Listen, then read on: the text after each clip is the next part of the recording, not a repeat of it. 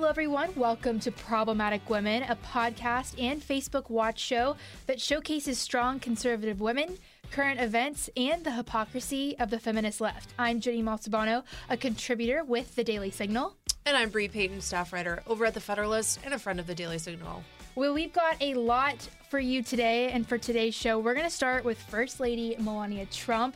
There's a little bit of scandal that her spokeswoman quickly shut down. There was a claim that President Trump got mad that the First Lady was watching CNN on Air Force One, and her spokeswoman fired back at Stephanie Grisham. She's wonderful, and said, "Did you know that every 15 minutes a baby is born with neonatal abstinence syndrome?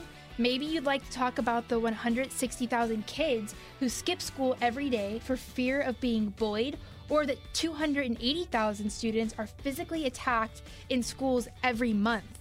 Seems kind of silly to worry about what channel she watches on TV, any channel she wants, BTW, or if she heard some recording on the news." Now, she's talking about the Michael Cohen secretly recorded tape. So I think she makes some great points. The First Lady has really been doing some great work with her Be Best initiative, visiting hospitals, visiting kids, trying to learn more about them.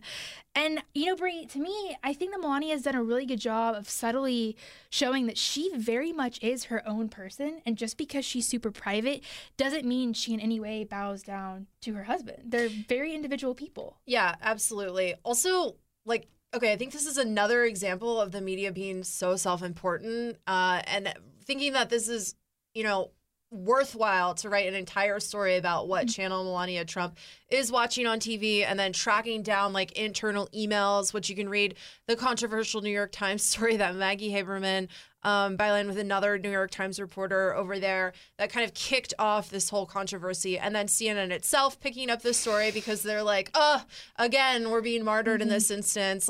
I'm just really sick of this kind of attitude and narrative from members of the media that are just acting like, they're being personally victimized and treated like they're being put into gulags because, I don't know, there was a controversy over a channel. I think that's silly. President Trump not liking CNN is not news. Right. We all know it.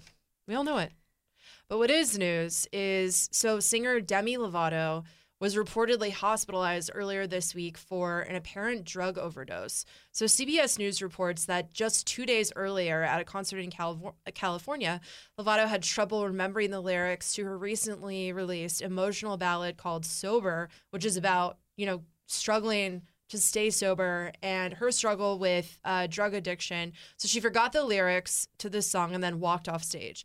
So the 25-year-old singer is reportedly going to go from the hospital straight to rehab.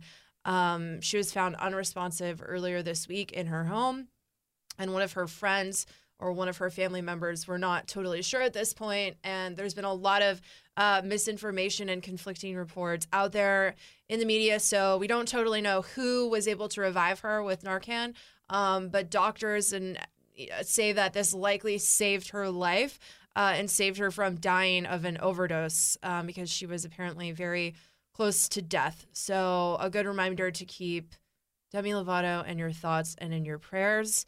Our hearts reach out to her. And, Demi Lovato isn't the only American struggling with this issue. In every sector of the American population, opioid addictions and overdoses are up this year. And every single day, 115 American lives are lost due to an opioid overdose. So this is obviously a very big issue, and Demi Lovato happens to be right now a very public face of a larger issue that we're all grappling with, an issue that Melania Trump has also been drawing attention to by visiting, preemie babies in hospitals who are born addicted to opioids because their mothers, use opioids and battle with that throughout their pregnancy. Really sad, but glad that she is going to be okay, and hopefully she sees this as another chance to turn it around. Well, in other news, Nikki Haley told some high school kids at Turning Point USA's high school leadership summit to stop, quote, owning the libs. Now, Brie, I was at the summit. I've been there covering it. My sisters are there as attendees. So I heard this speech firsthand, and she kicked off the summit. And to say students were excited for her is an understatement. I mean, she came down in the crowd. They were mobbing her, taking selfies. It's very clear that she connected with them. And maybe more importantly, her message did as well, I would say. Here's what she said. She said, raise your hand if you've ever posted anything online to quote unquote own the libs. I know that it's fun and that it can feel good, but step back and think about what you're accomplishing when you do this. Are you persuading anyone? Who are you persuading? We've all been guilty of it at some point or another, but this kind of speech isn't leadership, it's the exact opposite. Real leadership is about persuasion. It's about movement. It's bringing people around to your point of view, not by shouting them down, but by showing them how it is in their best interest to see things the way you do. Now, I really agreed with this for the most part. I think there are times where stuff is so stupid and silly and ridiculous that you've got to go out there and sort of annihilate it and just nip it in the bud. But as a whole, and Mrs. James, who's the president of the Heritage Foundation, and Ben Shapiro have also alluded to this as well, it's more important to try to bring people to your side rather than just shutting them down. Because our movement, the conservative movement, is about growing, right? It's about adding, it's about multiplying. So instead of just owning them and making a point and shutting them down, try to go a step further and convert them. What do you think? So I agree with you. And I think that being a conservative, you're in the business of persuading and influencing other people. And you're in the business of owning the libs because you're owning them with facts. Mm-hmm. A lot of times, liberal positions on things are not factually based. So I think it's always important to, be willing to talk about that and engage and have a conversation about things like that. I think it's fine to own the libs to a degree because I think a lot of liberal ideas are just so blatantly silly, mm-hmm. I guess is a nice, term for that. So I think it is fine to employ mockery. But I think that there always needs to be substance underneath that, right? Like if you're going to make fun of someone for holding like a ridiculous position about something like Medicare for all, it's fine to own someone who thinks that Medicare for all is like the solution to all our problems by saying, no, actually every single year, fewer and fewer things are covered by Medicare. Individuals that receive that also have to get supplemental insurance plans because it's so subpar. Fewer and fewer doctors take that. So there's always facts that you can bring to the conversation. And I think so long as, owning the libs is rooted in fact and it's a tone that's not, over the top mm-hmm. or really rude or going to turn other people off and make them not want to listen to you, I think that owning the libs is fine. I think that's a great take. So agree to disagree, but also kind of agree. Circular way of saying that. All right, we'll be right back after this break for our segment, This is What Feminism Looks Like.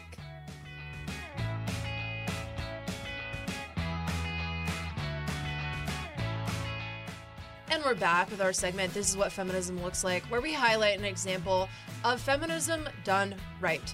So this week, the woman who we want to highlight is social worker Zebedee Duburish, and I apologize if I mispronounce her name at all. It is Swedish, so it is tough for me, a native English speaker, to pronounce that correctly. But anyway, this woman, she's a social worker in Sweden, and she's fighting to end the practice of child marriage in Sweden. So she herself was a child bride at the age of 15, and she was forced to marry a Turkish man who was 22 years older than she was. And she's, explains a lot of the reasons why this happened to her is because her parents didn't want her to become acclimated to the kind of Western Swedish lifestyle that they found themselves in. They wanted her to have a more traditional lifestyle and be kind of more separate from their culture in Sweden. So they sent her off to be married to a man in Turkey. So though the practice is completely illegal in Sweden, the Scandinavian country recognizes child marriages that happen abroad. So many migrant or immigrant families living in Sweden, they will send their girls to their home country for the summer to get married off to someone in their home country and then return married. So that's kind of a way that people have found a workaround around that law. And what results from this practice are deeply ingrained ethnic ghettos of individuals that often refuse to assimilate to the culture around them. And there's just a lot of tensions between a lot of native Swedish individuals and these kind of groups of people that are just refusing, to interact, refusing to learn the language, different things like that. So, so people in foreign countries also see this loophole as a way for their sons to get full citizenship in Sweden and a way to do it quickly. Niger is the worst offender. 77% of marriages that happen in that country involve a girl under the age of 18. So when this woman, Zabedi, when she left her husband after 16 years of being married to him, so I think, doing math quickly, I think she was like 31, probably around that point in time. Her family shunned her, and she received little support from her home country. So experiencing all of this made her realize there's not a lot of resources for children who are forced into a marriage, oftentimes with a much older man. So she's decided to fill in that gap. So she's running a shelter to now help these women. And she's calling out the Swedish politicians who are not dealing with this problem, are allowing this loophole and this workaround to persist. She says our politicians are cowardly. They're afraid of taking a principled stance on these issues for fear of being labeled culturally insensitive. It's different in our neighboring countries. In Denmark and Norway, they're not afraid of being called racist. And over there, many girls and boys in Sweden have suffered for that cowardice. So really sad overall story about the plight that many girls in Sweden are facing. And she also noted that summertime is the busiest time of year because, girls are out of school. So their parents are like, oh, while you're out of school, we'll send you to these other countries and force you to marry someone. Overall, very sad. And it's sad that Sweden is allowing this loophole to persist and recognizing disgusting child marriages, which is awful. Yeah, I'm glad she's calling out these politicians. That cannot be easy, especially considering what she's been through, having her family shun her, her own home country shun her. This is a tremendous effort she's doing, and she's a true hero. Yeah, absolutely.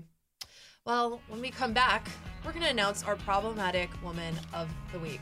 Don't go away.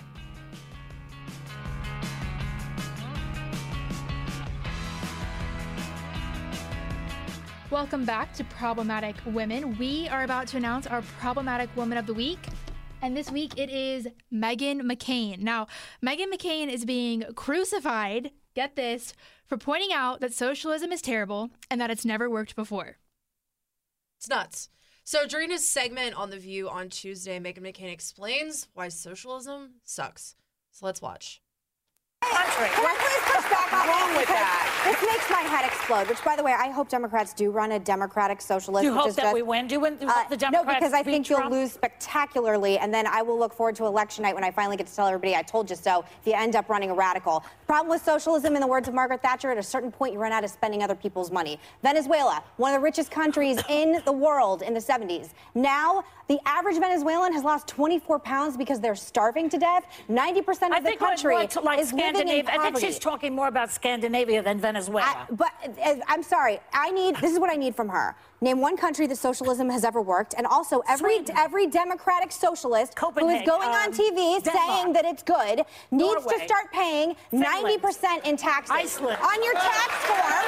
No, on your tax form, I think you should start paying the amount of taxes that every socialist in this country thinks you need to. Because if you think the government is so good at spending money, look at the VA. No, because it is dangerous. I just told you several countries that do it. I'm sorry. Hold on a minute. Hold on, everybody, God bless you all. I hate that belt. I know you hate the belt. Then everybody stop talking over each other, and I won't hit the belt. With a population of 300,000 people, in no way can be related in any way comparably to the United States of America. I'm sorry. If you think it's good, then you need to be paying the amount of taxes that in socialistic countries. Let her get her thing and go ahead. Because it's petrifying to me that this is being normalized. All right, go ahead. Hey, so you're saying you run out of people's money, other people's money, Margaret Thatcher. I didn't say that. They have just given this enormous tax break to the very, very wealthy in this country.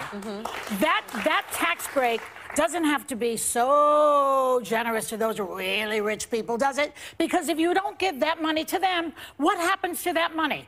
Better schools, better post office, better garbage pickup, better police departments, better If you think the government is so good at running things, then the post office is a great run business. The VA, I'm sorry, comparing the United States of America to a small country in Europe is delusional. And I'm sorry, some of us do not want socialism to be normalized in this country. I am an example. Wait, can I finish? 70% of taxes. Okay, well, I've listened to this several times, and when you type in Meghan McCain's name on Twitter, one of the top things that comes up is Meghan McCain meltdown. That is not a meltdown. That was a passionate plea. It was full of facts. She's pointing out the obvious that socialism has never worked, and as Margaret Thatcher said, eventually you run out of other people's money. So nothing she said was incorrect. She just listed out all these facts, and everybody else, they're the ones that freaked out. Yeah, absolutely. I also think that, pointing out Denmark and Sweden as examples for, why these really generous, I guess is a nice way of putting them, social programs work. I think we should also mention other countries where it's just completely collapsed and failed, like Venezuela, like Albania, Algeria, Angola, Burma, or the Congo, or Cuba, which no one likes to talk about Cuba, or Ethiopia, right? There's all these other countries that the people were or are completely suffering and living in absolute poverty. And no one likes to talk about that. And also, I think it's important to understand that the way that your governmental system is set up should reflect the culture of the people who it's supposed to be governing. Like, if you just are going to take some other system and try to smash it down or impose it upon the American system and the American culture, that's not going to work. And I think it is important to recognize the fiercely independent streak that most Americans do have, and that imposing a freebie government lifestyle will kill that spirit, and I think really end up harming us. And something else to point out is just because the socialists maybe have spokespeople who are making it sound cool and fun and hip, doesn't mean that the policies or ideas have gotten any better, any more successful. Yeah, exactly. And there's always so much waste, so much fraud, so much abuse with all of those programs. At one point, Joy Behar was like, in an earlier part of that segment, she's reading off the socialist platform, Medicare for all, housing as a human right, which I'm sorry, but housing is not a human right. Healthcare is also not a human right. All these kind of big spending, big government programs, it's not going to work. It's going to end up just perpetuating and fattening up the bureaucrats who are supposed to be the ones helping us, but somehow they're always the beneficiaries of everything. And the people intended for these government programs to help are always worse off. You're right. So I agree with Megan. We shouldn't be normalizing socialism because it sucks. And good on her for making that point. Hopefully she continues to instill that in the audience and on media as well. All right, well, that wraps up our show this week. Thank you all for tuning in. And as always, if you know of a problematic woman, please let us know. You can follow my work at The Daily Signal and on Twitter at Jenny Malsobano. And you can read all of my work over at thefederalist.com. And you can also follow me on Twitter at Bree_Payton. This podcast is a collaboration of The Daily Signal and The Federalist, and it's produced by Lauren Evans of The Daily Signal. If you like this podcast, please support us by rating and subscribing on iTunes, SoundCloud, or wherever you get your podcast. We appreciate you sharing problematic women with your friends and for supporting strong conservative women who are standing up for America's culture.